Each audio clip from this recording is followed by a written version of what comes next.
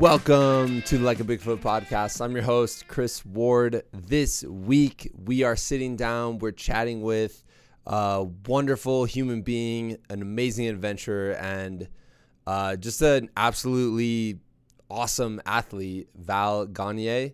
I met Val on the Quebec 1 expedition to the Atacama Desert. Val was one of our expedition leaders. She made sure that we made it through the desert safely and didn't get lost. So, maybe I'm here right now because Val made sure I didn't get lost. I'm very excited to share this episode because Val has done all sorts of incredible things all around the world.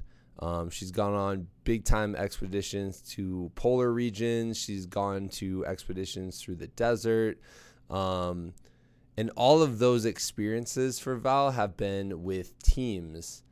And they've been big experiences. Like you'll hear, we talk a little bit about it. Like these are big experiences way outside your comfort zone, doing things that are way, way, way out in the wilderness. And having big experiences like that with other people, that is like intimidating enough and outside your comfort zone enough. But going out and taking something on solo is a whole new aspect of it, a whole new adventure. And so we're recording this podcast just a few days after Val has completed circumnavigating the Eye of Quebec in winter in Canada on skis. This is a multi-day circumnavigation. She didn't see another person the whole entire time. And in this episode of the podcast, we sit down and we talk about what that feels like. Like it's one thing to step into the unknown with other people or other adventurers who might be more experienced than you, right? And you're learning from them, or you're with a partner and your strengths, complete that person's weaknesses and vice versa, right? But it's a whole nother ball game to go out there completely alone. Not only are you having to deal with all the things that come about on an expedition, all the external stuff, but now you're dealing with the internal kind of intimidation factor and the solitude and things like that. And I know this was a very meaningful experience for Val, and I know that these things take some time to process. So her perspective in a month from now or a couple months from now might be different than her perspective right now, like fresh off the adventure. But I wanted to hear it. I wanted to hear about it right after the adventure. I wanted to hear about it kind of, just a few days later to see, what she thinks about it and how she's comprehending it right now in the moment. So let's get into it. This is Like a Bigfoot podcast number 370 with Val Gagne.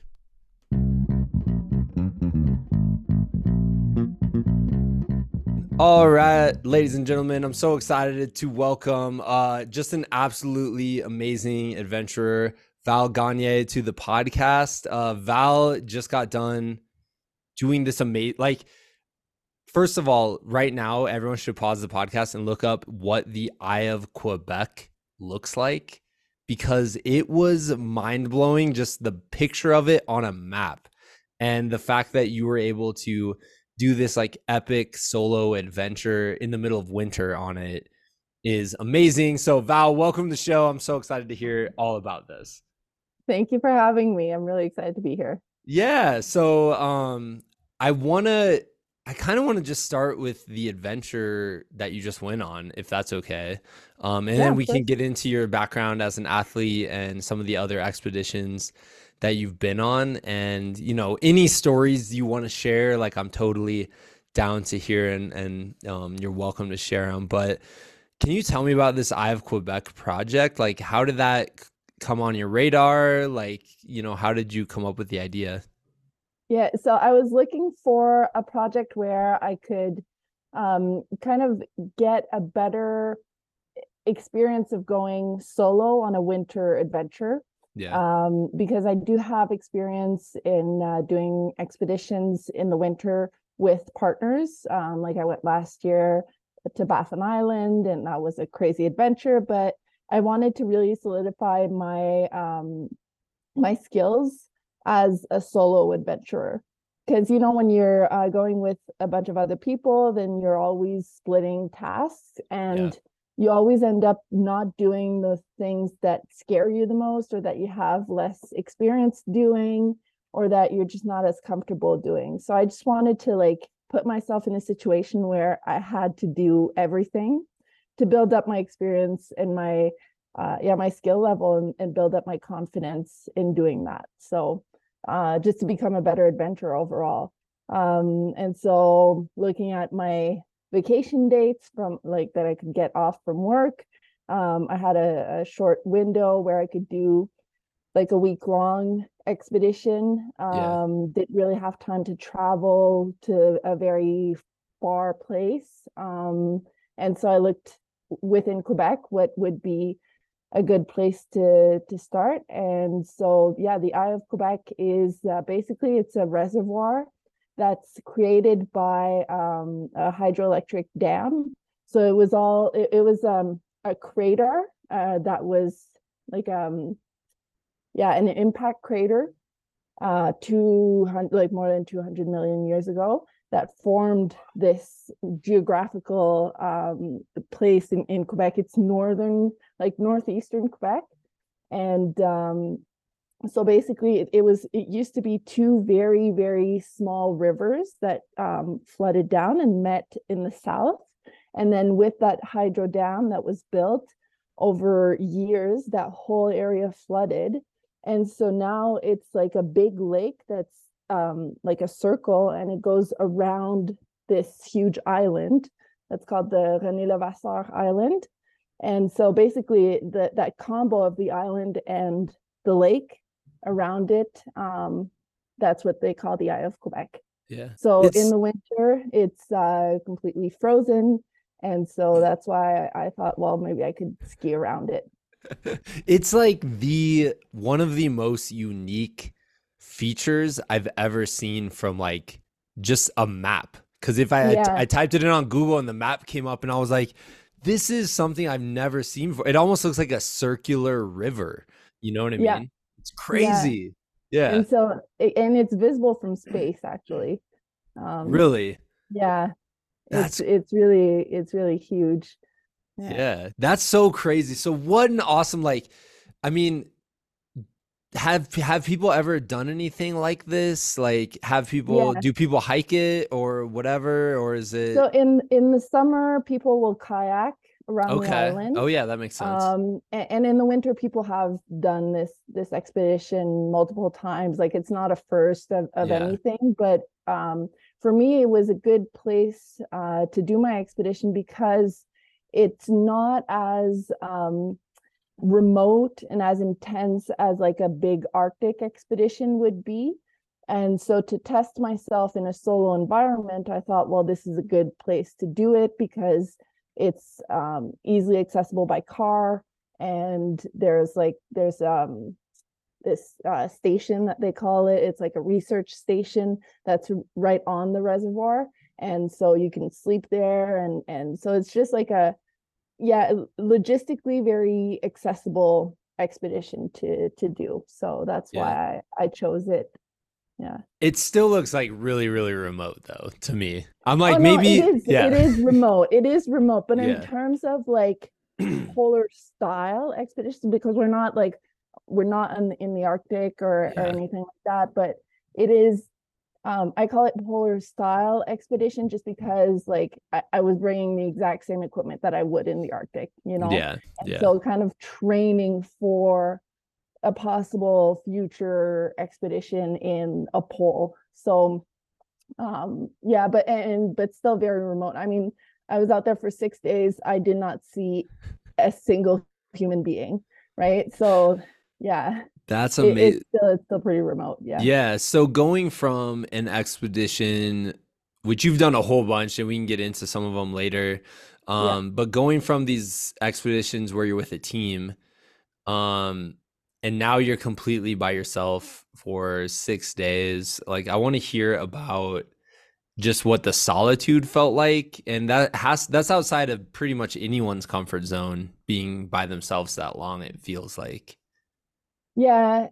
It's never something that I've really been uncomfortable with. Like I'm okay with being by myself and being with my own thoughts. And it wasn't so much of an issue because I ended up really pushing myself and having really big goals. And so every day I was skiing 10 plus hours a day. And so every minute of my day was like my mind was busy Yeah. and I was thinking about progress and forward movement. And so I never really had time to think about how lonely I was. Yeah. You know what I mean? It just like I was just skiing. I was doing 1 kilometer after the next, just counting them down every day, and that was my only focus. And then when I stopped for the day, then my whole focus changed, and then I had to set up camp. I had to boil water. I had to make dinner, and then all of these things that you need to do in order to survive took priority over looking around me and being like, oh well, I'm out by myself out here, Yeah. you know. Yeah. Yeah. No, Yeah.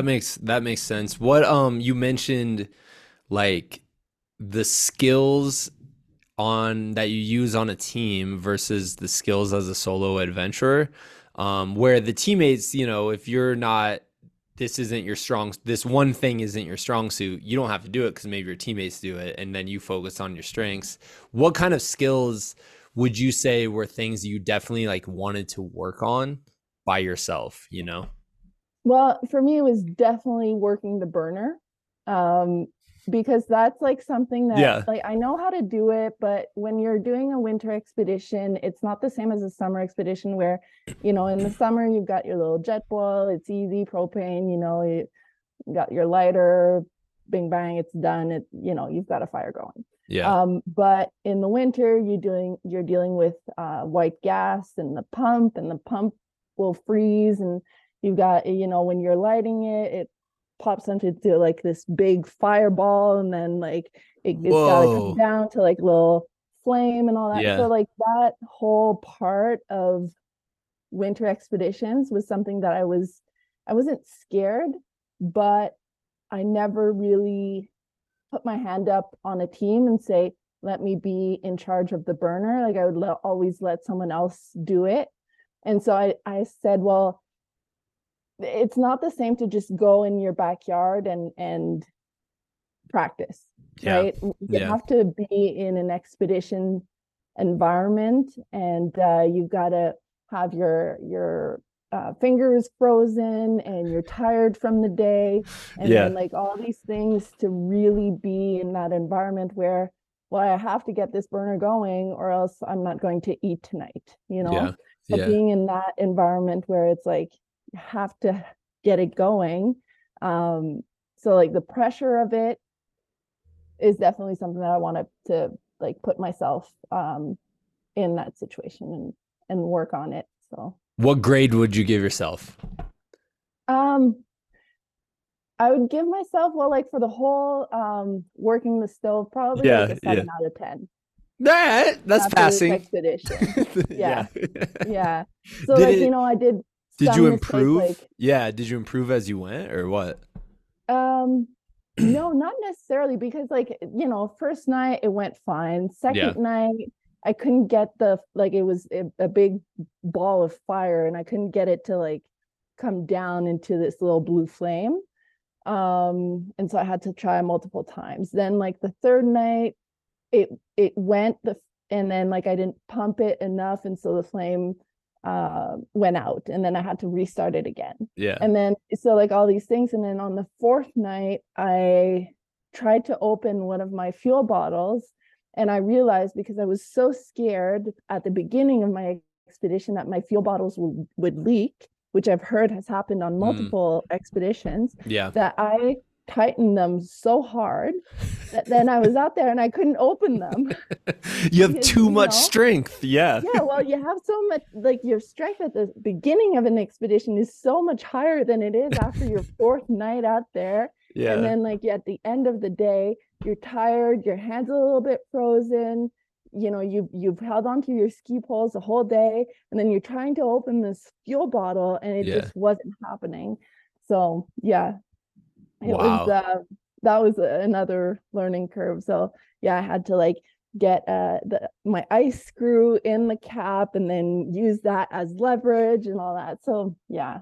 That's crazy. That's kind of like, there's probably so many like little aspects specifically of like Arctic or winter expeditions that most people don't even consider. Like I've Yeah. talked to quite a few of people who have done things like that, and I've never even thought about that. And what an important part of the whole experience, you know? Yeah, and it's a big like a major skill to have to be able to work your burner, because like it's your heat source for the evening in your tent, and it's the only way that you're going to eat a hot meal. It's the only way that you're going to warm up, by drinking warm liquids. And I used it for so many other things, like drying out my boot liners. I had to melt out the ice from one of my bindings one night, and so Yeah. it's like, you know, having that source of fire is life basically when you're out there. So Yeah. you better Yeah. know how to work that burner. Well, Yeah. and I like the idea of you, you know, understanding like that's something that you didn't have the experience with, and then putting yourself out there, you know, Yeah. and getting the experience. Cause now I'm sure by the end of it, you might have felt a lot more comfortable than you did Yeah. at the beginning, you know? Absolutely. Absolutely. And now like I would easily be on a team and say, yes, like give me that responsibility, and I can do it. Yeah, that's awesome. Mm. Well, I want to hear just like, I don't know what it was, because I'm sure a lot of it seemingly has blended together in your mind, because like just a lot of the experience. But is there some specific moments that kind of stick out to you as ones that were very memorable or something like you'll never forget? Yeah, there's a few. So basically the days kind of resemble each other, right? Yeah, You're getting up super early, like my phone would go off at 4:30 a.m. and I'd be starting to ski between 6 and 6:20 a.m. and then like ski for 10 days and stop just as the sun was setting, or a little bit yeah, after, as I still had some daylight to set up the tent. But in between those days, well, very first day, I got into some slush, yeah, uh, and it was one of my first experiences skiing through slush, and I did one of the biggest mistakes that I could have done. Whereas I went through, got my skis soaked, I got my boots soaked, my bindings were frozen, and so like got myself out, walked over to the other side on the harder packed snow, and then my sled behind me kind of got stuck in the slush, yeah, and I thought that I could just pull it out with like brute force. So on my skis, you know, kind of bent down, hunched over, pulled on the sled. It wasn't moving. I fell on my knees. And then so I got my skis off, and then I pulled again, just on my, like with my boots, yeah. pulled again, still wasn't moving. So Wow. then I had to go into the slush with my boots, got some water into my boots, and then I had to take some of the bags out of my sled to be able to then push it through the slush. Yeah, So that was like 20 kilometers into my expedition.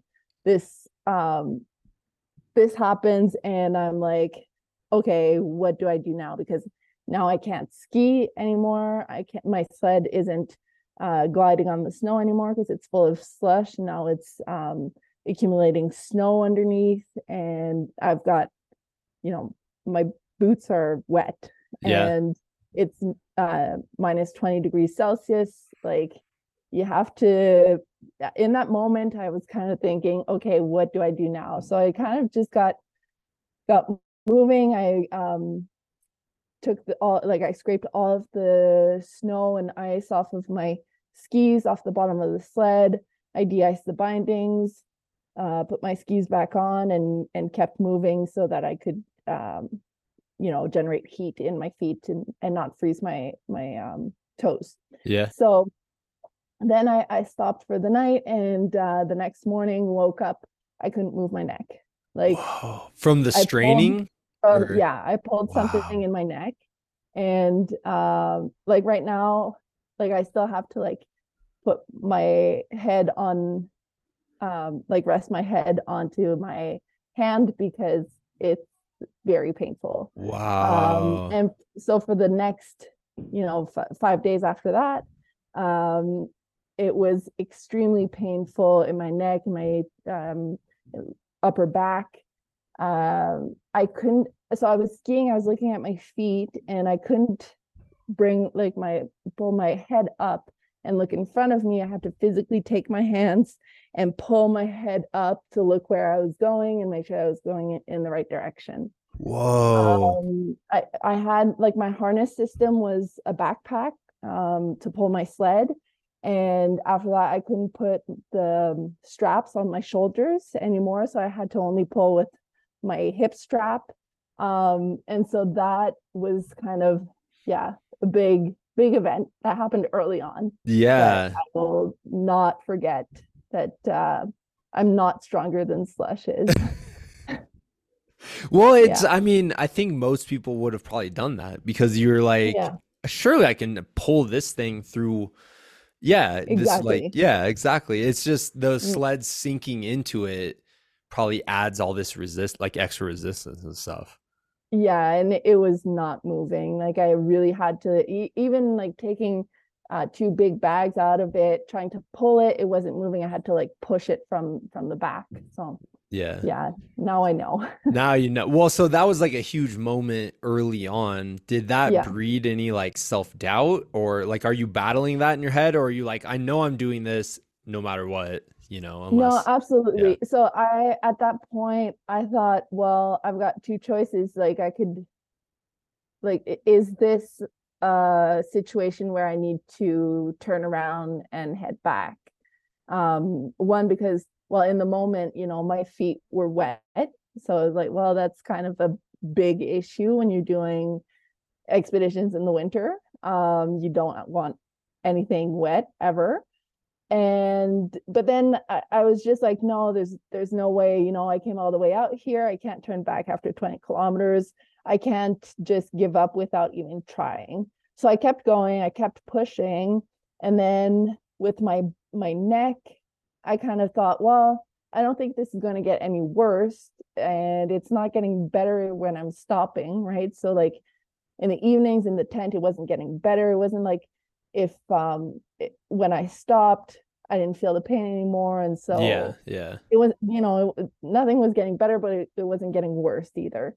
So I just thought, well, let's keep going. And then at a certain point, you're like too far into it, that I thought, well, if I'm to like turn around and head back, then I've got all of this slush to go through again, because like this wasn't just a one-time thing, Yeah. right? I went through slush like multiple times, and it was a big issue on this expedition. One of the main difficulties that I encountered. But yeah, so at a certain point, I was like, well, there's a lot of slush behind me that I know I'm going to have to go through if I go back, but maybe there isn't as much ahead of me. So Yeah. let's just keep going. You were using hope. You're like, I'm hope. Yes. Like, yeah. Did you keep encountering it like throughout? Was that just a constant? Yes, it was. I think by the second half of the fifth day wasn't as bad, and on the sixth day wasn't as bad. And I wouldn't go through it as much because I learned to see the signs. And so I learned to read the ice and the snow a little bit better and see, okay, well, this might be slush. So I'd approach it a little bit more carefully. And then I'd bang my pole on the snow, kind of like with a probe to check if there's a crevasse. And then I'd see, okay, well, this is hard packed snow or this is hard ice, so this is safe to travel on. Or there's, it's wet underneath, so let's find a better path. And so I had to like navigate around those slush patches, and sometimes it was just 100 meters to one side or 100 meters to the other, and sometimes I had to like navigate like kilometers away from my route to get around it. Yeah. Yeah. What that sounds incredibly hard, first of all. So It's props to you for finishing it. Yeah, it's hard on the mental side, right? Yeah. Because you've got like your route that's like, the best line to get across a bay. And Yeah. I was hiking the interior, so closest to the island. Yeah. Uh, and yeah, whenever I had to deviate from my path, I was like, okay, well, I guess I'm adding a few kilometers onto my route today. Yeah. And it was just mentally hard because I always had to be on.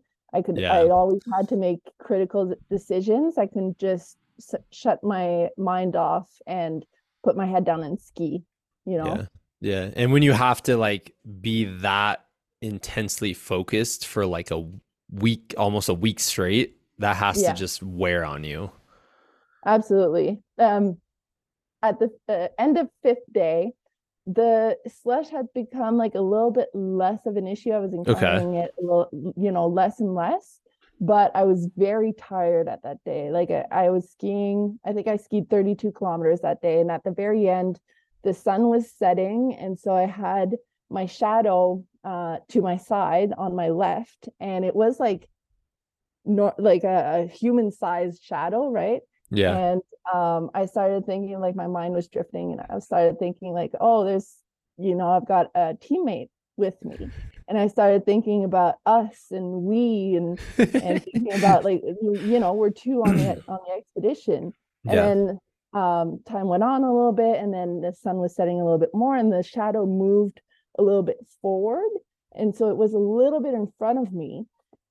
And then again, I was very tired, and I kind of caught myself thinking like, approaching patches that could be slush Yeah. and not checking anymore because my shadow was in front of me. And so I'm thinking, well, if my teammate can Yeah. go, is not going through the snow and through the ice and getting slush, and it must be safe, so I'm safe to go. Yeah. And so yeah, when I realized like I'm thinking that my shadow is safe and so I should be safe as well, that's when I said, okay, maybe it's time to stop for the day. Yeah. Yeah. Yeah. Well, okay. So that kind of brings me back to this idea of solitude. And I try to think about this, especially when I hear of adventures like the solo ones, like this, because I don't know if there's been a day in my life where I haven't interacted with anybody. You know what I mean? Like I think I've always had at least one human interaction every single day of my life, probably. And you're going on to day 6 without having seen anybody. Are you noticing like a shift in like your your brain and how your brain's handling it? I know you said you're super focused, so you're not really considering like maybe the intimidation factor of being alone, but like can you describe like just I don't know, just like that, like your brain starting to kind of fill in the need for human interaction with your shadow or something. Yeah. Well, like, so there's that example. And then on morning of day 6, I saw this white bird, and it was the first animal too that I've seen the whole Whoa. time. Yeah. I saw a ton of tracks. Also, mind you, like my head was down and I could barely, lift it up to see where I was going. So I wasn't looking around to see if there were any animals around, but so I could see tracks, but I didn't see any actual animals. So on the 6th day, when I saw this bird, I was so excited. I thought, this is so cool. There's another human being out here. I'm or not human, but there's another living Yeah. thing out Yeah. here. Yeah. And yeah, it was like one of the highlights of my trip, seeing that one bird. Yeah. Um, so yeah, I don't know how, like I said, I was just so focused on Yeah. the kilometers going by, and I would kind of break up my days in 5 kilometer segments. And then every 5 kilometers, I could stop and get a snack and a drink of water. And so, it was just like, okay, 5 kilometers till a snack, 4K, 3K, 2K, and then like, okay, stop, have a snack. And then when I stopped, that would be the moment where I could kind of reflect and think about what I was doing, how I was doing, the meaning of what I was doing, like why I was out there. And that's when, I would think about my family, think about my boyfriend, think about, Yeah. why I'm out here by myself. And then I'd kind of snap out of it really fast and not let my mind go there. Yeah. And then get back to skiing. Yeah. Yeah. That's Yeah. like it. I mean, because there's positives to knowing why you're out there and thinking about it, but there also can be negatives when you're out so far away by yourself, I have to imagine. Yeah, and it's definitely like it's a roller coaster of emotions when you're out there. Sometimes you're thinking like this is the best thing, and I'm so lucky to be out here and living this experience. And other times I'm like, well, why do I really need this? Like Yeah. because things are getting hard, and it's not always you're not always like riding the wave of positivity. Yeah. Um, so yeah, and then thinking about, okay, well, like I'm out here to gain experience of being by myself and gain confidence and working the equipment and being solo. And I'm like, well, it's okay. I've done it for 3 days now. Like I could just be home now. I've mastered the Yeah. burner now. I'm okay. Yeah. But I still had stuff to figure out. So it was Yeah. good to be out there for longer. That's good. What this is a weird question. Did you talk to yourself at all? Like or like did you go a whole day without even saying a word?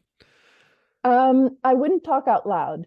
Okay. Um, although yeah, a few times. Um, I would mostly when I was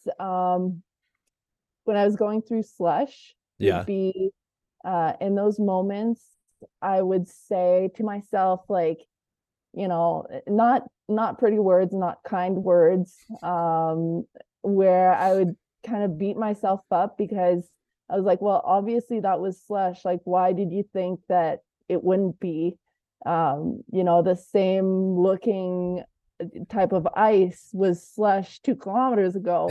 Why would Yeah. this one not be? Yeah. And Yeah. yeah, so some harsh words were said out there to Some myself. real words. We'll just say that. You were talking Yes, real to yourself.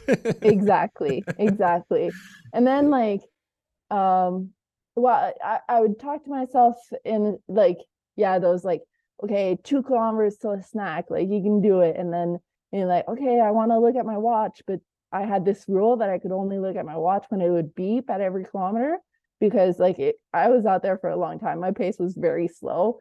I was doing Yeah. like 20-minute kilometers almost. And so I just had this urge of being like, oh my God, like I must have done a kilometer already. But if I was to look, I'd see that I'd only gone like 300 meters. And So then I you was get like, discouraged. Yeah. yeah, very discouraged. So I had this rule with myself that like you're not allowed to look at your watch until it beeps. Yeah.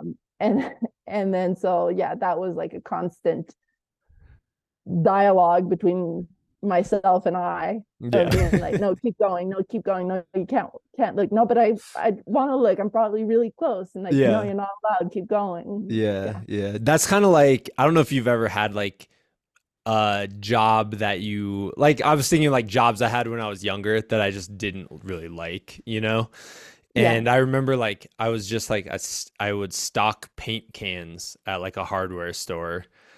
And that's all I do for like hours and hours. And I remember that battle being like, don't look at the clock, or being like, it's probably been like 3 hours, right? And then I look and it's been 15 minutes. I'm like, no, like, yeah. Same yeah, battle, same battle out there for same sure. battle, just in the middle of Canada, Yeah. in the winter. Yeah, Um, exactly. yeah, that's awesome. So, what did it feel like when you were approaching the ending, or you knew this is going to be a success? Like, how did that feel? So I was very skeptical that it was going to be a success until like the end of the very last day. Yeah. Yeah. Um, because I was going through so many like hard conditions that um at a certain point I was like, okay, well, if I keep going with my 30-kilometer days, then I could be done in 6 days, where my initial goal was to um do it in 7. Okay. So I always had that kind of uh, thought that I could do it in 6 days, but also not wanting to let myself think that I could do it in 6 days, and Yeah. that I was still mentally prepared to be out there for 7. Yeah. And so until I was about 5 kilometers from the finish, that's when I said, okay, well, now I'm probably going to be done in 6 days. So just never letting my mind go there, because Yeah. I thought, well, anything can happen, right? I can go through this horrible section of slush on the very last day, Mm, and it takes me forever to get through it, or I have to do this major, major detour, and that would add a day easily. So yeah. I never wanted to like let myself be comfortable or just let up and say, okay, well, I'll be done in 6, and I don't have to manage my equipment as well on the last day that I'm packing Mhm. up and stuff Yeah. like that. Like, because I could very easily just have to set up my tent for one last night before I'm done.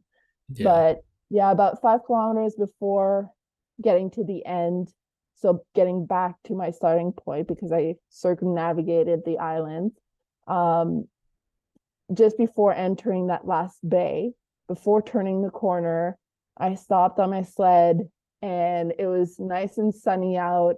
So I just kind of laid on my sled and then let all of the emotions kind of come in, and being very proud of myself, happy I did it, Yeah. proud I did it in the conditions that I had, and but also kind of mourning the fact that I'm not going to be out there anymore. Yeah.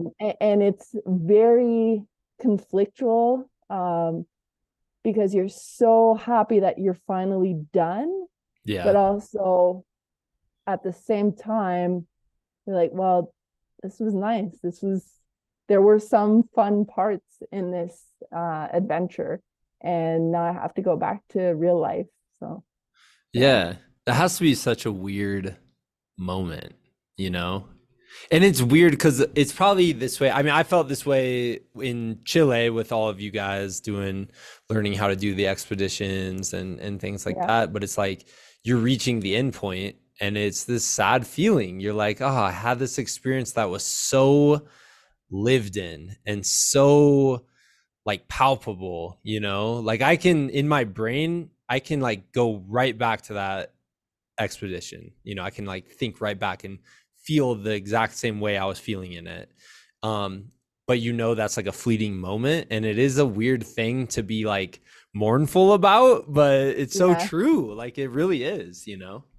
Yeah. And like I had I had a routine down, and everything was done in a specific order, and like life was just simple out Yeah. there. Um I didn't have to think about anything except moving forward, and to not have that anymore is a little bit sad, but at the same time I was hurting so much. Yeah. I was just very happy to be done. So like it's a very big conflict between the two, and they're kind of battling each other, and Yeah. battling for a spot in my brain to like take over, and yeah, so just like those two emotions Yeah. uh being very present in that last moment. How has it been processing? Like, I know you just wrote this, you kind of wrote your whole reflections on it. And I haven't read them yet, so I'm very excited to do that. But how is that? I mean, obviously that helps because you're able to like take the time, think about what happened, think about the meaning behind it and all of that. But how's that process kind of been like thinking about it and reflecting on it? Very emotional. Yeah. I'm a very emotional person in life. And then when you go through such an intense adventure, while I'm living it, I can become very emotional. And then at the end, just like go making my brain go, oh, sorry. Okay. And then like at the end, making my brain go back to those, relive every day, Yeah. rethink about the struggles that I had, the good high points that I had. Yeah, it's just kind of reliving the whole thing over again, but in a different perspective, kind of like in a third person Yeah. uh, experience. Yeah. Yeah, that's super. And you've had experience doing expeditions.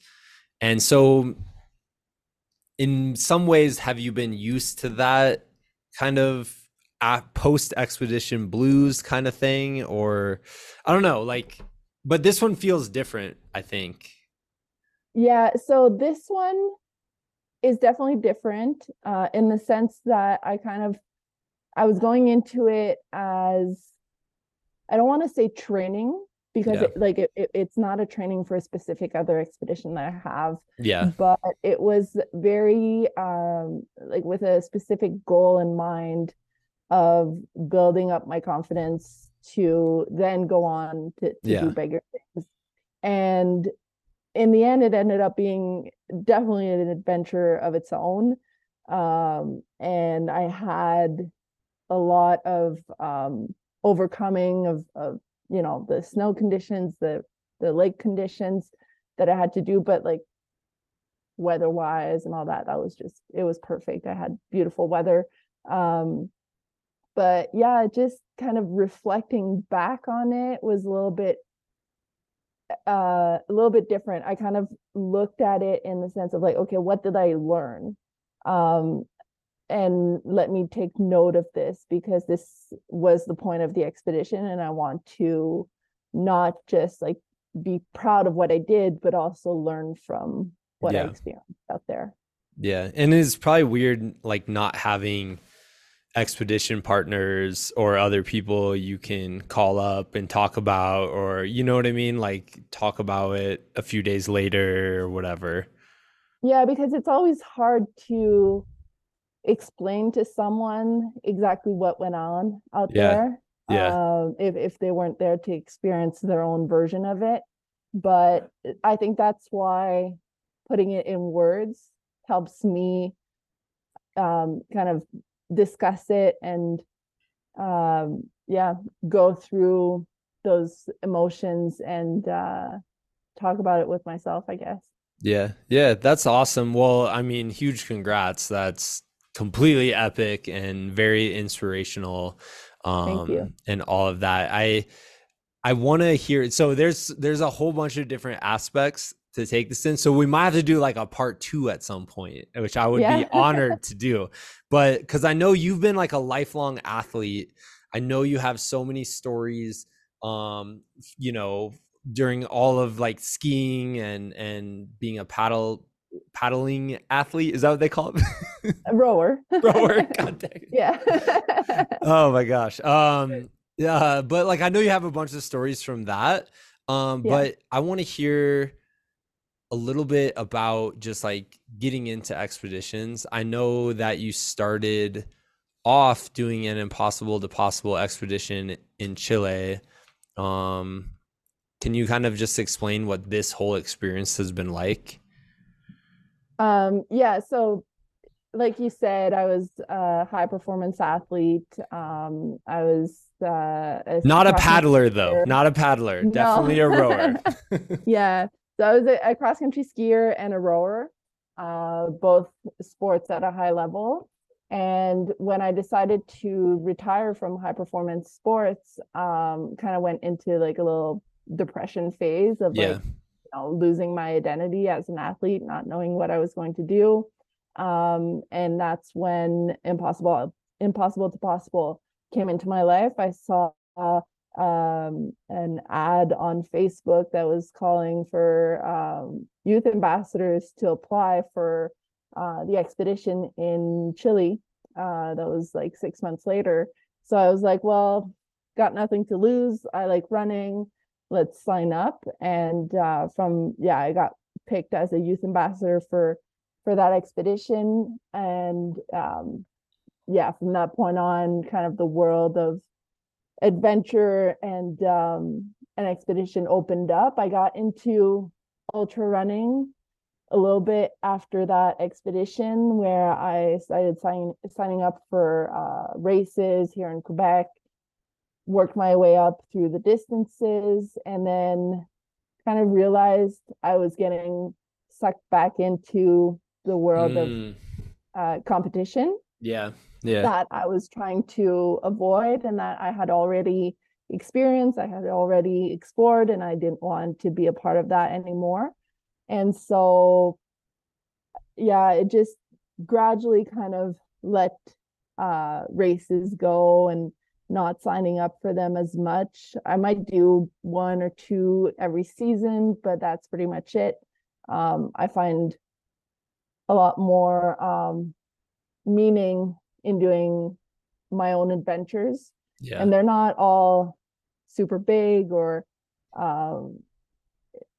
as intense as this one.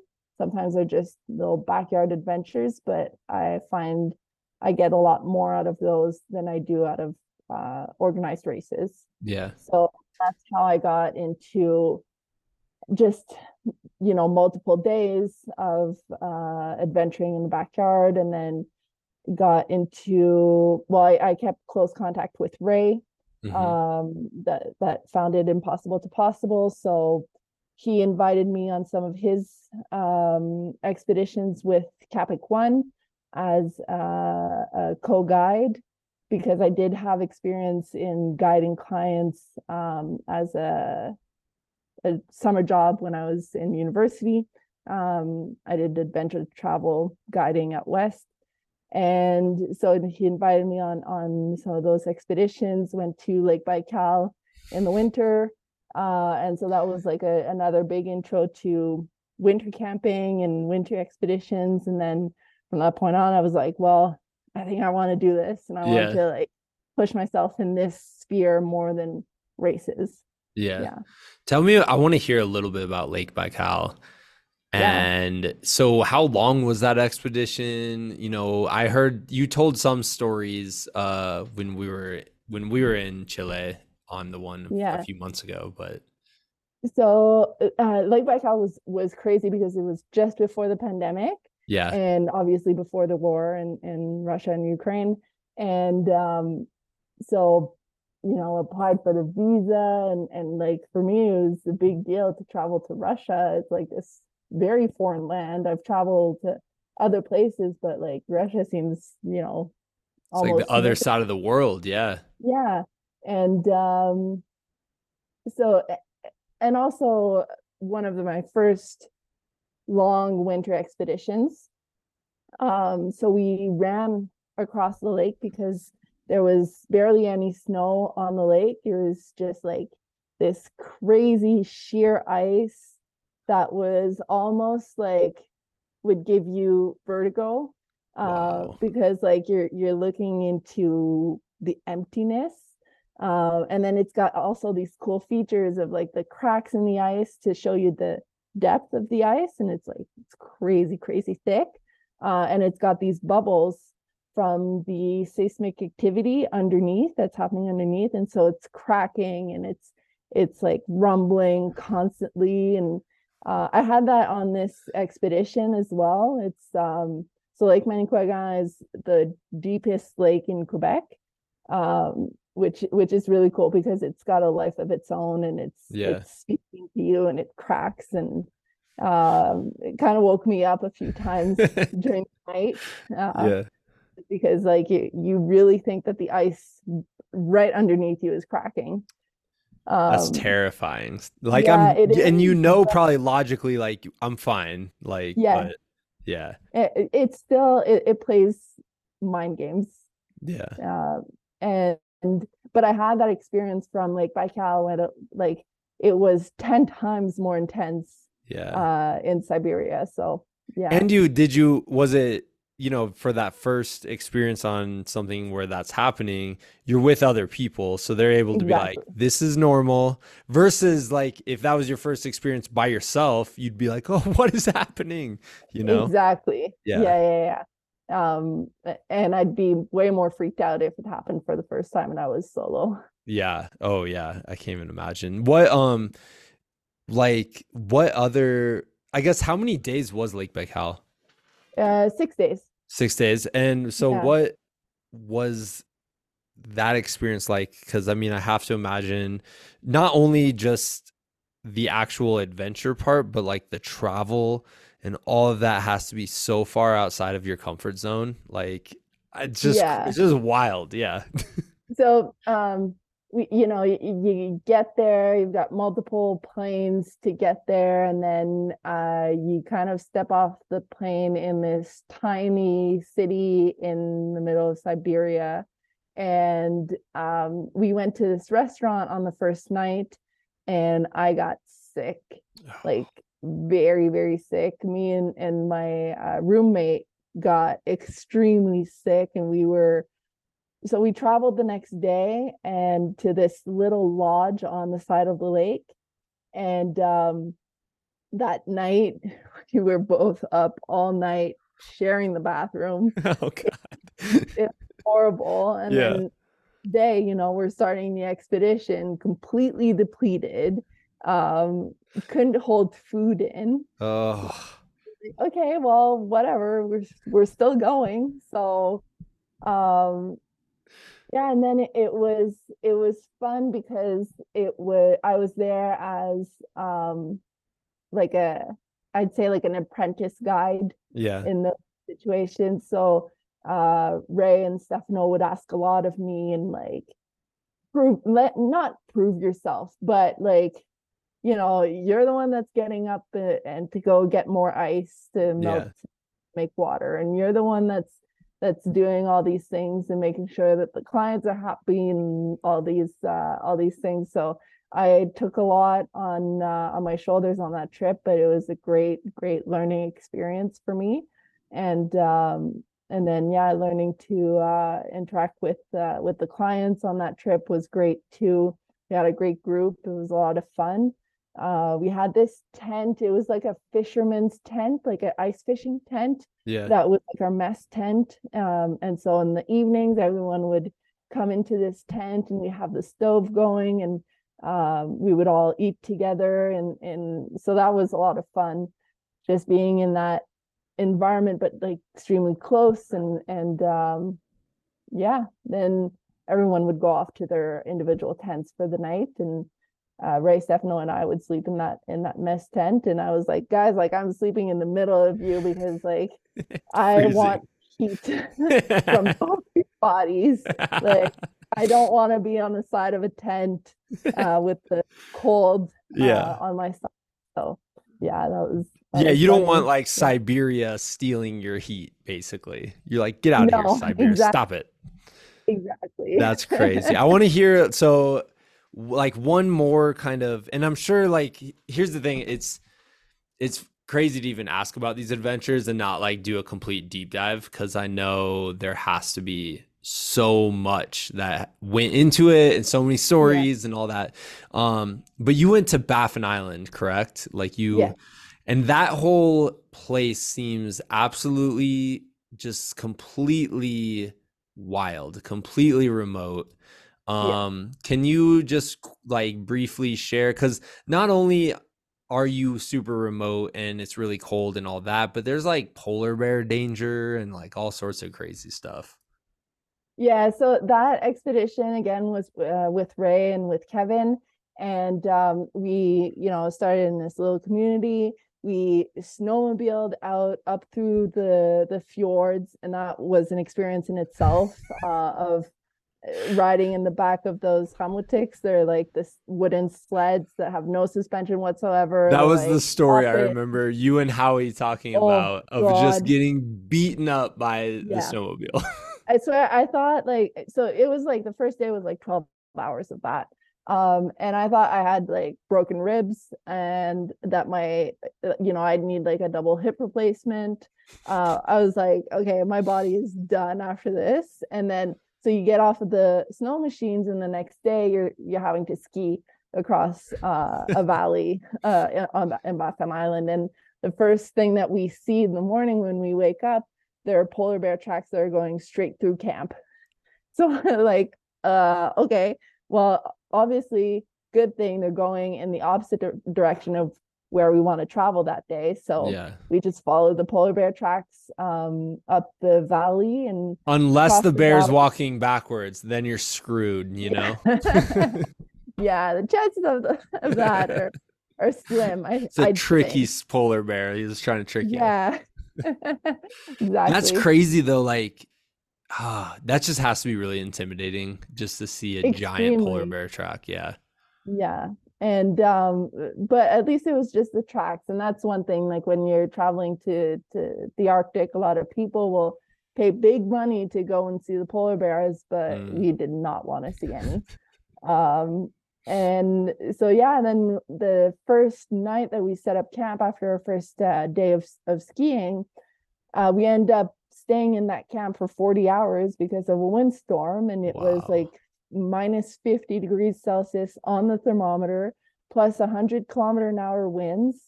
And it was just absolutely crazy. We couldn't get out because like the risk of us trying to tear down the tent, one, it would have Yeah. blown away. And Yeah. then the chances of us being able to set it back up that evening would have been slim to none. Yeah. So we just stayed in the tent for the whole day.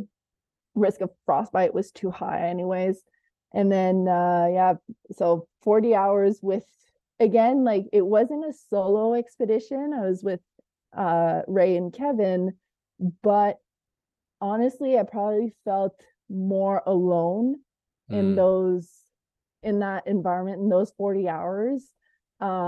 Just because like at a certain point you run out of stories to tell each other, and you're all battling your own thoughts. You're kind of alone in your mind, and you're not wanting to share too much with your teammates because you know that they're also going through stuff, Yeah. and you don't want to like contaminate everyone with your negative thoughts, you know. Yeah. Yeah. Wow. That is, yeah, that's really interesting. And I think probably a lot of people who have done these events, whether solo or whether with other people, they could probably relate to that because you're right. Like you are internalizing everything, you know, like Yeah. your frustrations, your fears, and all of that, because it's not going to help. It's not going to help the situation. No, exactly. And like that's a point where we definitely didn't have anything else to do, and nothing to take our mind off of, well, we're stuck here, we're not moving, we're not going anywhere. Yeah. And yeah, 40 hours is a long time to just be laying in the tent. In a small tent, it's a 3-person tent. We're 3 people in there with our bags and all that. And you've got just enough space to like turn around and reach the stove and boil water, and that's it. So you're just laying there thinking about every decision that led up to you being there.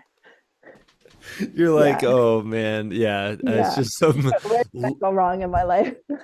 life giving you time to contemplate what Exactly. happened. Exactly. That's amazing. Well, Val, I'm very excited to see what you do next. Yeah. I hope you're taking time to celebrate and internalize what you just did, because that Yeah. is absolutely incredible and huge. And I do think there's a tendency, especially in athletes and um outdoor adventurers and things like this, but there's this tendency to be like, okay, I did that, check off the box. What's the next thing? And I just think there's also a lot to be said for like celebration and feeling good and you know, internalizing and doing all that too. So hopefully you're doing that, and I can't wait to see what amazing stuff you do with all of these new skills and knowledge and all that. Yes, thank you. Thank you for that. I will definitely try to not look at it so much as like, oh, this was a training expedition, and be proud and happy of what I did, and realize that it was a big expedition, a big undertaking, and I succeeded. Yeah, and like just a Yeah. huge experience, you know. Yes. Where can people kind of like follow your journey? And you know, you put up these awesome videos. You all inspired me. I'm like, oh, like cool videos on Instagram are like a thing. And so I was Yeah. like, all right, I gotta try some of these. But where can people kind of like follow along? Yeah, so I'm most active on TikTok, and also on Instagram, and both of my handles are at the Running Panda. Yeah, so you can follow me there, and then I just posted a link to my blog post on my last expedition. The French version is out right now, and then tomorrow I'll be posting the English version. Awesome. By the time this is out, Yeah, English version will be on here. I'll put it on the show yeah, there notes you and go. all that. The fact that you're on TikTok makes you instantly cooler than me. And the Yeah, fact that that you've circumnavigated the Eye of Quebec just sounds so badass that you should just that should be like on your business card or something, you know? yeah. I'll put Awesome. it on there. Okay. Awesome. Alrighty, that wraps up this week's episode of Like a Bigfoot podcast. Huge thanks to Val for coming on, sharing her story. She has a full blog post up about this if you want to hear more.